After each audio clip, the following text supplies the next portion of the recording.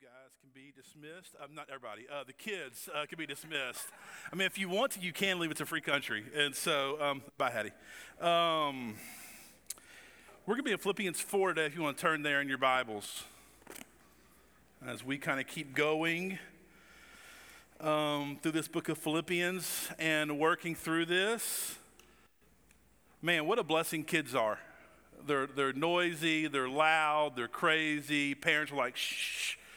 But here's the deal. When we hear these kids scream and laugh and sing and participate, it's this reminder that our God is just constantly at work in this next generation. And we have much work to do. And so what a blessing today as we're kind of promoting kids up to this next stage of life. And so parents, our task is great. And so last week we talked through this one phrase. I said it a lot, and I've said it before. Hard things can be good things. Even as our friend Dave's story reminds us today of, in one of the hardest moments of his life, he felt the presence of God like never before, which is this picture that hard things can be good things. And just very quickly, just to recap last week, we talked through three things. We kind of have three ways that we can look at the hard things or the suffering. First, we can deny the hard. We can say, no, my life's great, brother. I'm good. God is good. And just deny and never speak or confess or even say how hard things must be. But in Philippians 1, Paul says this in verse 28, verse 29, for it's been granted to you on Christ's behalf, not only to believe in him, but also to suffer for him. Hear this, as we follow Jesus, hard things will come. As we live in a fallen world, hard things will come. There's no way to deny or run or hide from the hard. So we can deny the hard. Second, we can't avoid the hard. We can just like get in a shell, kind of hide out in the corner, never push back the kingdom of darkness in this world, and just avoid the hard things of life. But the problem with that is that's not really the way of Jesus, who says, take up your cross and follow me. Even our friend, the Apostle Paul, who says, to live is Christ, to die is gain. Paul didn't see hard things and avoid the hard things. He saw the hard things as, in a sense, the means to advance the gospel. So we can avoid the hard, deny the hard, but we see Paul kind of exhort the church to do is this right here, to be transformed through the hard. To be transformed through the hard things. Philippians 1:12, he says this here. Now I want you to know, brothers, Paul's writing from prison, and sisters, what has happened to me has actually advanced the gospel. So the hard thing of being persecuted for doing a good thing and thrown in jail, he's saying this hard thing has been used to advance the gospel. And when Paul thinks of advancing the gospel, there's really three things he thinks about. As we advance the gospel unifies the people of God. Friends, as we suffer well together, as we're there for those that are suffering in hard times, it kind of cuts through the things that divide us. Right? In the bunker, we don't care about how you vote, right? Suffering binds the church together. Suffering produces something inside of us that advances the gospel inside of our own hearts and souls. There's some things that only pain and suffering produce in us. No amount of Bible studies or great worship songs or things you do, there's something about suffering, about the hard, that does something in us. We also see in Philippians 1 that Paul says that his suffering, his hard, his being in prison was used to advance the gospel in others outside of the faith. That the guards and the whole palace heard what was going on in the life of this man named Paul, through how he suffered. And friends, as we, the church, learn to do the hard things well, as we learn to have joy in the midst of hard, the world takes notice.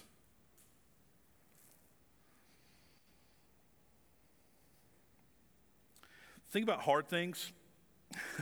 Hard things destroy our illusion of control. When the phone call comes, when you lose the job, whatever the thing is, at that moment you're, oh, I'm in control of nothing. It destroys our illusion of control. And as I was praying this week and thinking, it's almost humbling to think and I don't want to scare anybody today, but every person in this room is a phone call away from the hard. Friends, we're not in control of the good, the bad, the hard, the sweet, the ugly. We're not in control of those things. And hard things are coming. This is why it's vital, friends, that we're prepared as followers of Jesus in a fallen world of how to walk through the hard things, not just to persevere, but to thrive in the midst of those things. And so last week was about how do we think about the hard things. No, don't avoid. No, don't deny. To renew our minds that God can transform us as a people through the hard. But today, I want to get almost more even on the ground and how do we actually walk through hard things? Because in a room this size, I would imagine there's multiple people walking through hard things. And hear this, your heart is your heart. As a pastor, I see this all the time. We want to justify oh, it's not that bad. Well, it might be bad for you. God is using that hard for a reason. Don't throw it away, but how can we walk through it and be transformed by it? Let's read our passage today. We're going to be in Philippians 4. Here in verse 2, Paul writes this to the church in Philippi. He says, I urge Judea and I urge Syntyche to agree in the Lord. Yes, I also ask you, true partner, to help these women who have contended for the gospel at my side, along with Clement and the rest of my co-workers whose names are in the book of life. Verse 4, rejoice in the Lord always. I will say it again, rejoice. I want to sing now. Let your graciousness be known to everyone. The Lord is near. Don't worry about anything, but in everything through prayer and petition with thanksgiving, present your requests to God. And the peace of God, hear this, which surpasses all understanding, will guard your hearts and minds in Christ Jesus. So we see in this passage really two kinds of hearts. We looked last week at 1 Corinthians 11, and Paul walked through his resume of hard. It's an incredible resume. I don't really want it, but it's an incredible resume of what Paul has walked through. Being stoned, being beaten, being shipwrecked, being sick. All this for the advance of the gospel. But in this passage today, we see Paul with a real pastoral heart. We've talked about how Paul loves these people. These are I think, Paul's people. And he's writing from prison, fully aware of what hard things are. Writing to his people this real practical pastoral counsel to them in the midst of hard. The first hard you see is this relational conflict between Judea and Syntyche. They have something going on. We don't know what it is. It doesn't appear to be some essential gospel fight. It appears to be some kind of relational dispute. Paul is speaking here to an example of a relational hard. And friends, in this room, I can promise you this.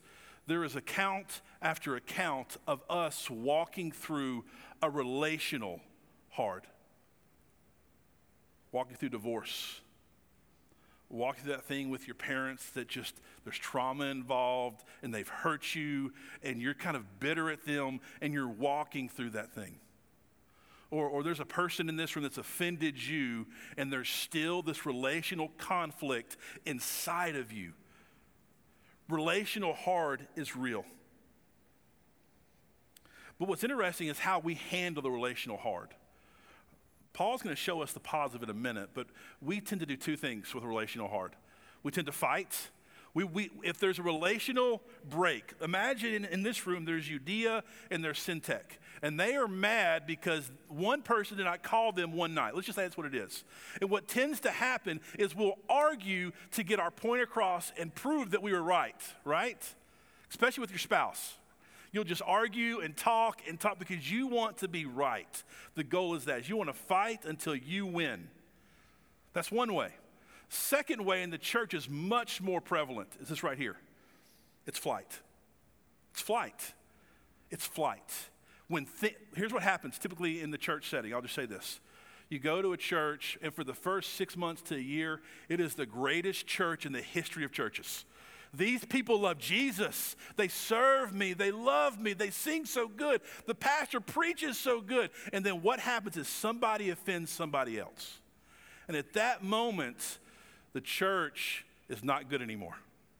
And we as a people, we have not learned many times how to walk through relational hard.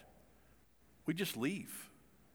We just leave, and we miss out on all the great things that God will do in us and in his church and in the world through us learning to walk through relational hard.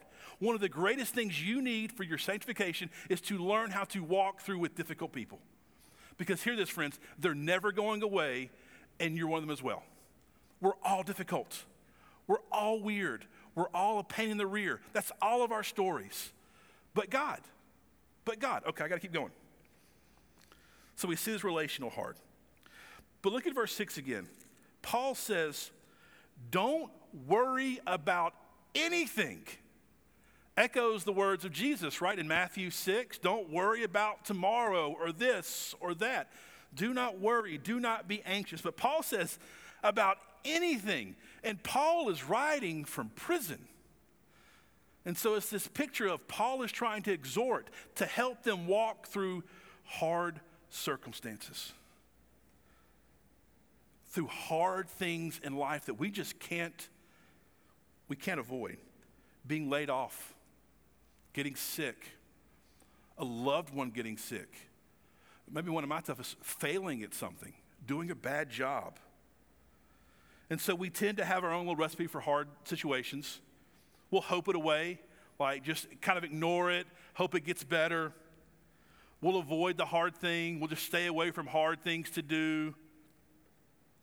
Or we'll blame God, blame others. We just don't really deal with the hard. And so last week kind of walked how to think about this, how to think that we can be transformed through the hard. But today we're going to get on the ground and how we can actually walk through this. Because if you look here at kind of the end of this passage, you see what the promise that God's people have of kind of the way our lives should look. Look at verse 7. Paul says here, the peace of God, which surpasses all understanding, will guard your hearts and minds in Christ Jesus. He's saying the peace of God that we, the people of God, should experience should not make sense to the rest of the world. That we walk in such a way through the hard things, there is this peace that makes no sense. So I was, Kirsten, I talked about this already this morning. I got approval for this. I went and visited her mom in the hospital this week, and she's battling illness. And you go into a hospital as a pastor, and like, okay, this is going to be really sad. I got to pray myself up to encourage this person. And I walk in, and she's going through some hard stuff. And friends, there was a peace of God that surpasses all understanding on her voice, on her face, and in that room. The presence of God was in that room. And for 10 minutes, I did nothing. I just smiled and held her hand and let her minister to me. And she was this picture of the Apostle Paul saying, to live as Christ, to die as gain. Hear this, friends. The peace of God should not be an anomaly for the people of God. The peace of God is ours to claim. And we can walk in it, friends. We can walk and skip with joy in the midst of our guts bleeding because God is good and God is near. Let's go. Man. But also in verse 12, I love what he says here. He says, I know both how to make do with little. I know how to make do with a lot. In any and all circumstances, I have learned the secret of being content. Don't you love that? Whether well-fed or hungry, whether in abundance or in need, he's learned contentment. Friends, the promises of God for the people of God are peace and contentment, and we can walk in that way of life. And here's a reminder, this is not some theory for Paul. He's not some professor talking about, well, if you ever go through hard things. Paul is Mr. Hard Things, right? And he is saying that this peace and contentment is available for us today. But let's go further in today's passage, because what we're going to see today is not just like Paul say, here's like a few things you might want to try and do. Paul describes a way of life. The only way I think to describe this is this right here. So in my house, we are a Christian household, and we love the Dallas Cowboys. And that's just the way it is. And you know, we watch the games, we have the hats, we have these things, but really being a Cowboys fan for me and with my father and my boys now, it's just a way of life. It's the way I can't think of not being a Cowboys fan. It's the way it's always been. And I knew it stuck in my household when, this is a few years ago, Hayes comes up to me and says, I need to talk to you. Okay, let's talk. He talked about Seth. So what's going on with Seth? Well, Daddy, he said the Saints are good. And I was like, well, we'll pray for him. And because all Hayes knew was this way of life, that the Cowboys were the good guys, and was worried that his friend was following the enemy. And I'm worried too, honestly. And so, but it was this picture to me as I was thinking this week, that's just a way of life. And so listen, Paul's not giving us 3 pills to take and go away. Paul is giving us the way to live as the people of God, to walk in the peace of God and have contentment. So let's jump in. Let's go to verse 4. I am so excited this morning. There you go, Heather. Let's go. That's my girl right there. I'm clogging back there in a minute. She said, Paul says here, rejoice in the Lord always. I will say it again, rejoice. So this kind of first way of life is this right here. Rejoice and rejoice. Amen? Remember, this is a picture in the midst of relational conflict. In the midst of Paul being in prison, he says, rejoice. Let me say it one more time, rejoice. It's rejoice that does not make sense to others who do not have the hope of the gospel. It's a non-making sense rejoice. Here, the normal response to hard things is fighting, it's flighting, it's wallowing, it's pitying. It's like, it's all these things. But the people of God, not that we don't experience or confess or cry. That's all a part of our life. But there's something underneath. Because see, this kind of rejoicing is not like some escapist rejoicing, right? Where you just deny the hard is happening. It's not delusional rejoicing where you're just pretending the pain isn't there. It's something deeper. It's also not like some magic pill rejoicing where like you get a bad phone call and you just start singing to make it go away. That's not what this is. Paul is calling for something radically deeper than this escapist rejoicing or the fake pill kind of fake rejoicing. It's rooting in something different, something deeper, and a different perspective on what is ultimately real and superior. To rejoice in the midst of hard, we have to have something that transcends the hard. So imagine this. Imagine if tomorrow you get a phone call that you lost your job. You're the primary breadwinner in your household, and it's all gone. And then your finance person calls and says, listen, all your investments have gone away. It's gone. I imagine in that moment there would be some angst, correct? But then imagine at 7 p.m., let's say, I'm not saying you should do this, you had a Powerball ticket.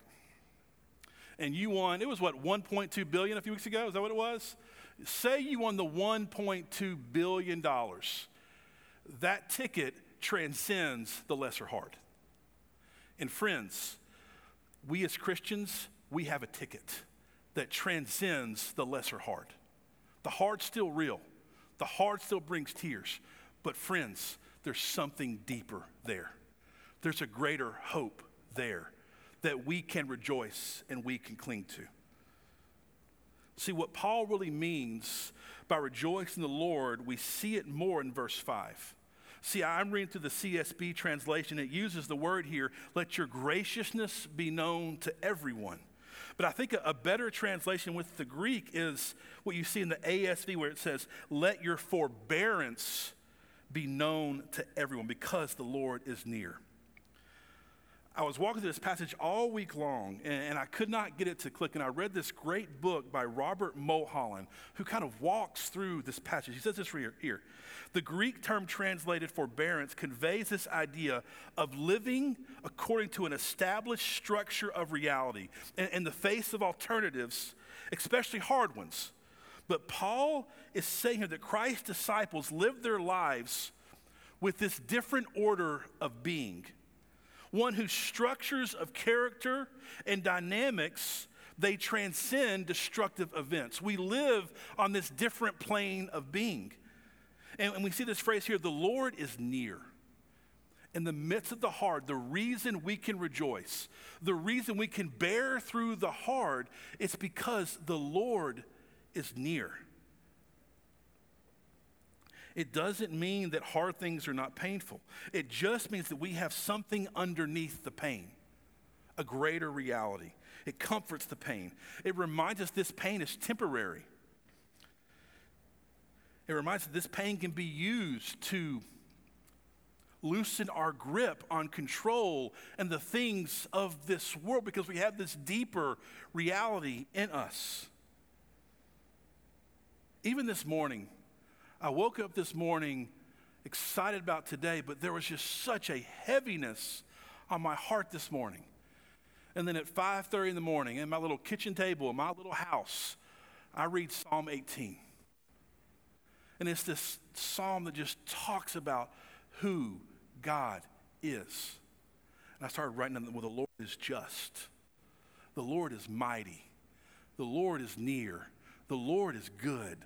The Lord is love. The Lord is this. The Lord is that. And literally, my face changed. There was a heaviness, but just through who God is, this different, deeper reality of who He is, my countenance, my soul, my emotions were lifted because the presence of God is near. And we see this, don't we, all throughout Paul's ministry? Him just modeling this in the hard. And when he's in the hard, it's like he has these like different kind of glasses that he sees the world. And he responds just differently. He rejoices and rejoices and rejoices. We see it in Stephen, the man who Paul watched be killed.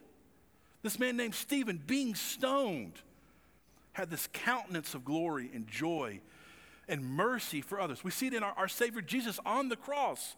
As he's being beaten, he says, Father, forgive them. There is just this different posture and perspective. So our first way of life, friends, to walk through the hard is to rejoice and rejoice. But once again, these three things are not like separate things. They're completely interlocked. And you're going to see why Paul can rejoice and rejoice. Look at verse 6.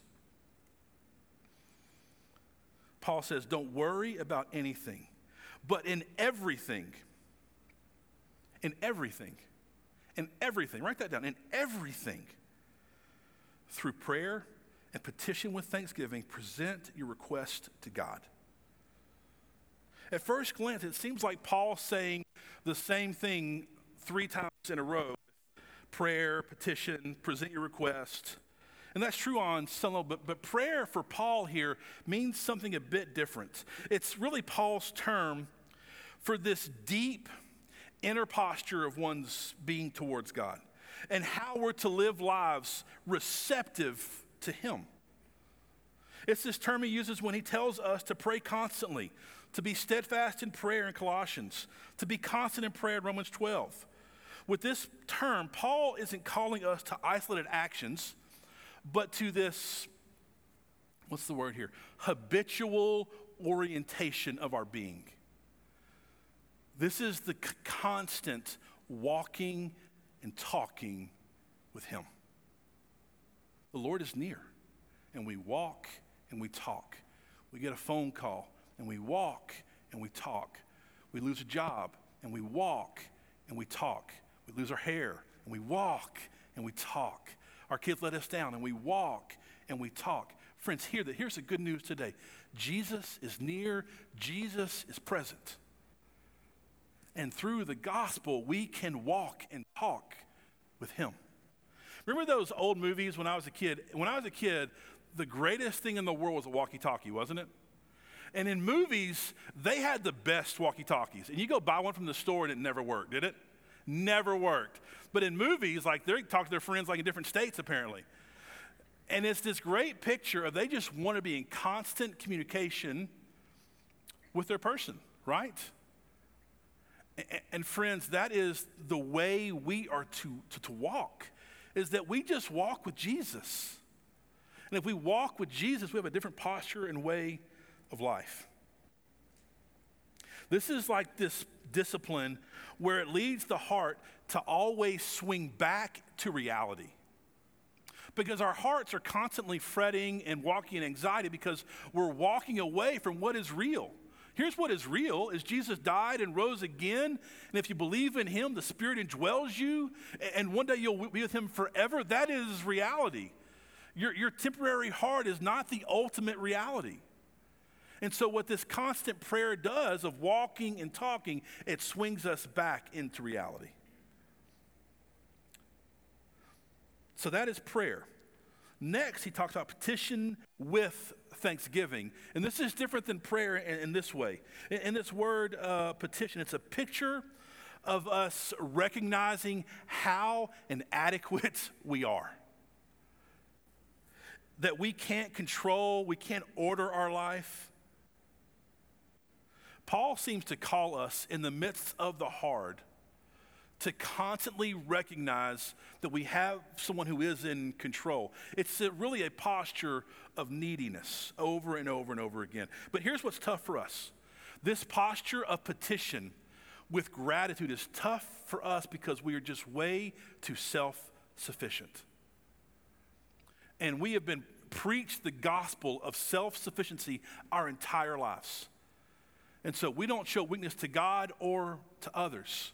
And so we can't walk in this petition with thanksgiving. But this is the call to constantly turn to the one who is sufficient. So we have prayer, we have petition, last we have requests. What are the requests he's talking about to not walk in anxiety and worry? So as we walk in this constant state of walking and talking in prayer, and this posture of humble-like petition with thanksgiving, our heart is now ready to make request to God. Paul talks of presenting our request. But if we've not entered the right posture, these requests are always off. This is why the Lord's Prayer is a certain order, doesn't it? As Jesus taught his followers how to pray, there is a certain order that reflects the posture we're called to have. How does the prayer start? Our Father who art in heaven. It starts with who he is. Hallowed be your name. Our posture must first start with this recognition of who he is. Then it keeps going. Your kingdom come. Your will be done. This is the posture of God. Your ways are the ways that we need. And then finally we get to petition or request. We get to this idea of give us this day our daily bread. Give us what we need. This is the posture. The way of every day and every moment of life must be for the follower of Jesus. This is how we can walk in rejoicing, right? We're just constantly walking and talking with him, not forgetting about him. Look at verse 7 again. As we do these things, we walk in peace. The peace that surpasses all understanding. But then, it's like Paul said, I got one more thing. It's like I have this one more thing I want to remind you of so you can walk in this peace and contentment. Look at verse 8. He says, finally, brothers and sisters, whatever is true, whatever is honorable, whatever is just, whatever is pure, whatever is lovely, whatever is commendable, if there is any moral excellence, if there's anything praiseworthy, dwell on these things. And it's obvious what Paul's after here. There's this great story my mother-in-law tells me about Tracy. When she was like 3 or 4 years old, Tracy was basically blind, could not see a thing, and her parents had no idea that she couldn't see, that her eyes were so out of focus. Until one day, they finally got glasses for Tracy. And they're driving home from the optometrist, is that right? All right, we got it, good. Driving home, and Tracy tells her mom, oh, the grass has individual blades of grass. She'd only seen green her entire life. Did not know there was this texture, this whole new world, because Tracy's eyes were completely out of focus. And this is what Paul is imploring his people, his friends in Philippi, and even us today through the Holy Spirit, that we have to refocus our attention. That this world distorts how we see, how we talk to God, and how we rejoice to God. And so if we don't sure up what we're focusing on, we're always going to be off. Hear this. Many times, this is almost 100% for me. I can gauge my peace and my joy by where my focus and my thoughts are. Almost 100%. That if I am focusing on the things of this world and not the surpassing glory and joy of what Christ has done, something is off. I feel the anxiety rise. Y'all feel that? We get that? And so Paul is imploring us to rejoice and rejoice, to always pray, and to refocus constantly our attention on him. See, this is how we renew our mind, right? Romans 12, renew our mind. John 17, Jesus says, prays for us that we'd be sanctified by the truth. The lies are out there, friends. Look at verse 8 again. Just think about this for a moment. Paul says, whatever is true, whatever is real about this world. So the lies, the false things that we have hope in, here are some false things to have hope in. Our bank account, our health, our stuff, other people. All of those things cannot hold the weight of our joy and peace. It's not true. Whatever is lovely, we should look to beautiful things. This is why it's important for us in a digital world to be out in creation, to see the beauty of a surpassing creator God that transcends the screen and shows something is greater out there, that we should set our mind on lovely, beautiful things. Whatever is commendable, if there's any moral excellence, on the good, moral, pure things of this world. Friends, we live in a world that's not very moral, is it? We should set our minds on what is good and pure and beautiful. And he says here, if there's anything praiseworthy. And all these things, all these really point to one thing. They point to Jesus. They point to Jesus, who is true, who is moral, who is beautiful, who is praiseworthy. And Paul says, dwell on these things. Set your mind, your focus, your attention on these things. And here's 3 ways that we really dwell. So you just break this down for us very quickly. 3 ways that we dwell on the beautiful things of Jesus. First, of course, his word. We read, we meditate, we let the truth of his word renew our minds, refocus our attention. Listen, friends, we can set our mind on the truth of Scripture or on the social media lies of this world. If we did an inventory, I don't even want to do this because I don't want to do it myself, an inventory of what we're giving our attention to. Many times we'll see what we're drawing from does not produce the joy and peace that we need. So first, through reading and meditating on Scripture. Second, through our thoughts. Through our thoughts. Paul later exhorts church, take every thought captive. Where is your focus? Even as our friend Dave said, what is your goal? Like, what is your real hope? When you go to bed at night, what are you dreaming about? What are you hoping in? What are you constantly checking? Where is your focus? God's word, our thoughts. And third thing, look at verse 9. Paul kind of ends this section with this right here. Do what you have learned and received and heard, not from a handbook, not even from Scripture, but he says, for me. And you've seen in me. And the God of peace will be with you. There is some truth. There is some way that we are refocused through other people that we cannot explain. That's what Dave's point was earlier. There is something about the presence of God. Seeing truth lived out in another person that refocuses my own attention. Through the word, through our thoughts, through others.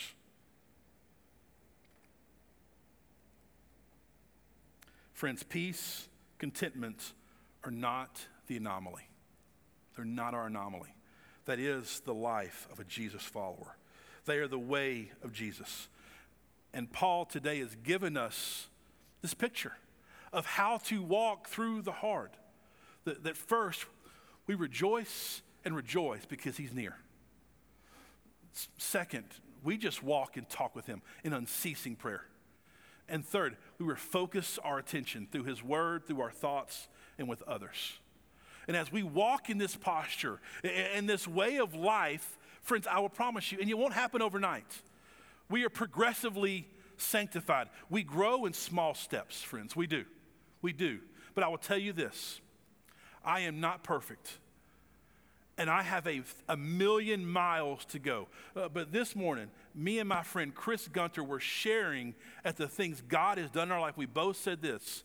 Look what he's done right now. He's going to do so much more in the rest of our life.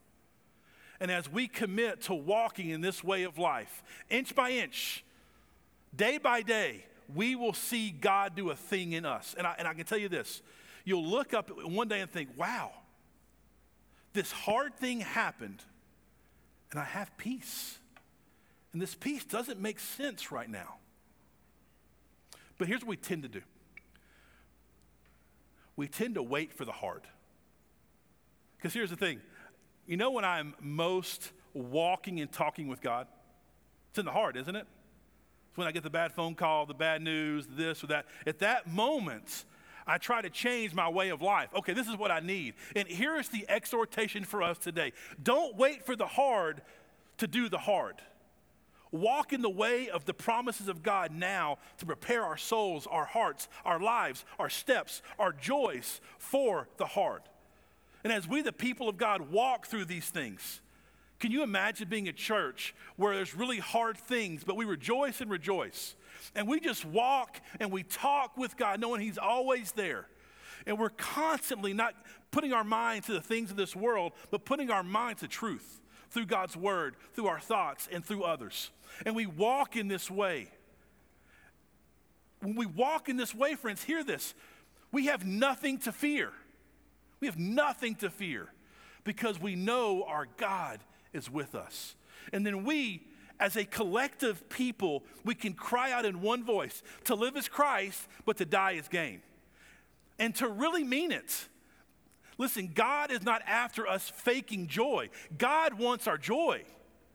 And it happens as we commit to this way of life. So let's land this plane. 4 things for us that I would encourage us with, no matter where you're at today. First step I'd encourage with this right here. Put your faith in Jesus. I believe in a room this big, there are people who have probably been to church, probably said no to hell, but have not said yes to Jesus. In a sense, they don't have their ticket yet. They don't have a greater reality they hope and put their faith in. And I want to tell you, friends, there is no greater joy in this world than knowing Jesus. There's no greater joy. There's no greater joy. And so for you, if you haven't really put your faith in Jesus, in the finished work of Jesus, I believe today is the day for you to do that.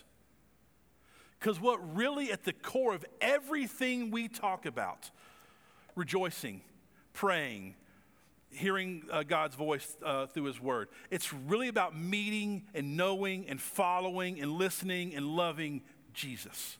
That's it. That's the ball game. That's the center. And if that is not your testimony and your story today, I would encourage you on your card, in the back with our prayer team, take a step to meet Jesus today. Step one. Step two, find a spiritual family to walk through hard things with. And my friend Dave set me up today for all this. I appreciate that. You will not survive the hard without spiritual family. It won't happen. You won't, hear this, you won't walk with joy and peace without spiritual family. And hear this as well.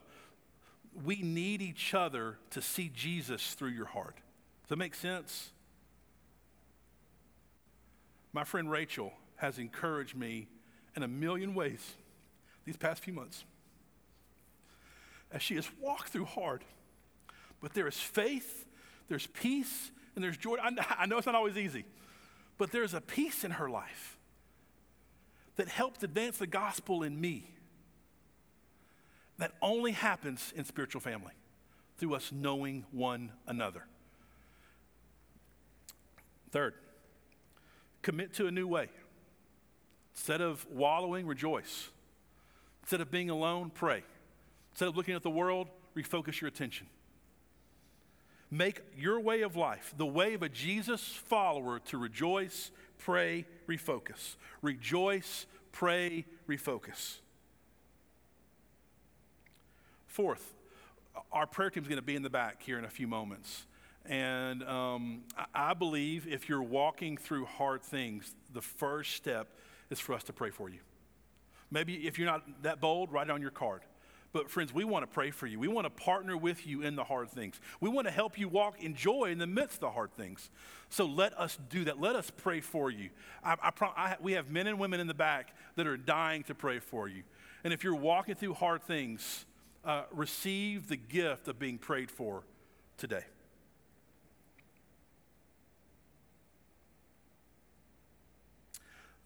Well, I hope, as you know, Luke's been out, and I'm thrilled Luke is back, and I got to preach these past 2 weeks and preach about this thing that I'm learning myself, that hard things can be good things. And I pray that we as a family are learning that truth.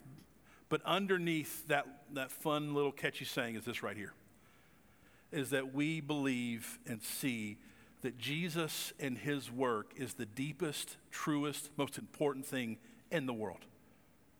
If we cling to that, friends, we're going to walk in joy and we're going to walk in peace progressively. And that's my prayer for us, that we just learn to meet Jesus. As you're in the midst of the hard, I want you to meet Jesus.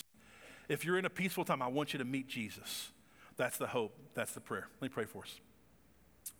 Dear Lord, thank you for today. Thank you for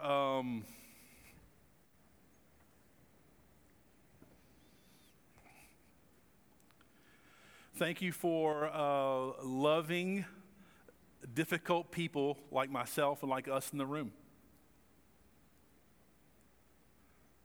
Thank you for giving us a story to tell. Thank you for giving us responsibility in your kingdom as ambassadors.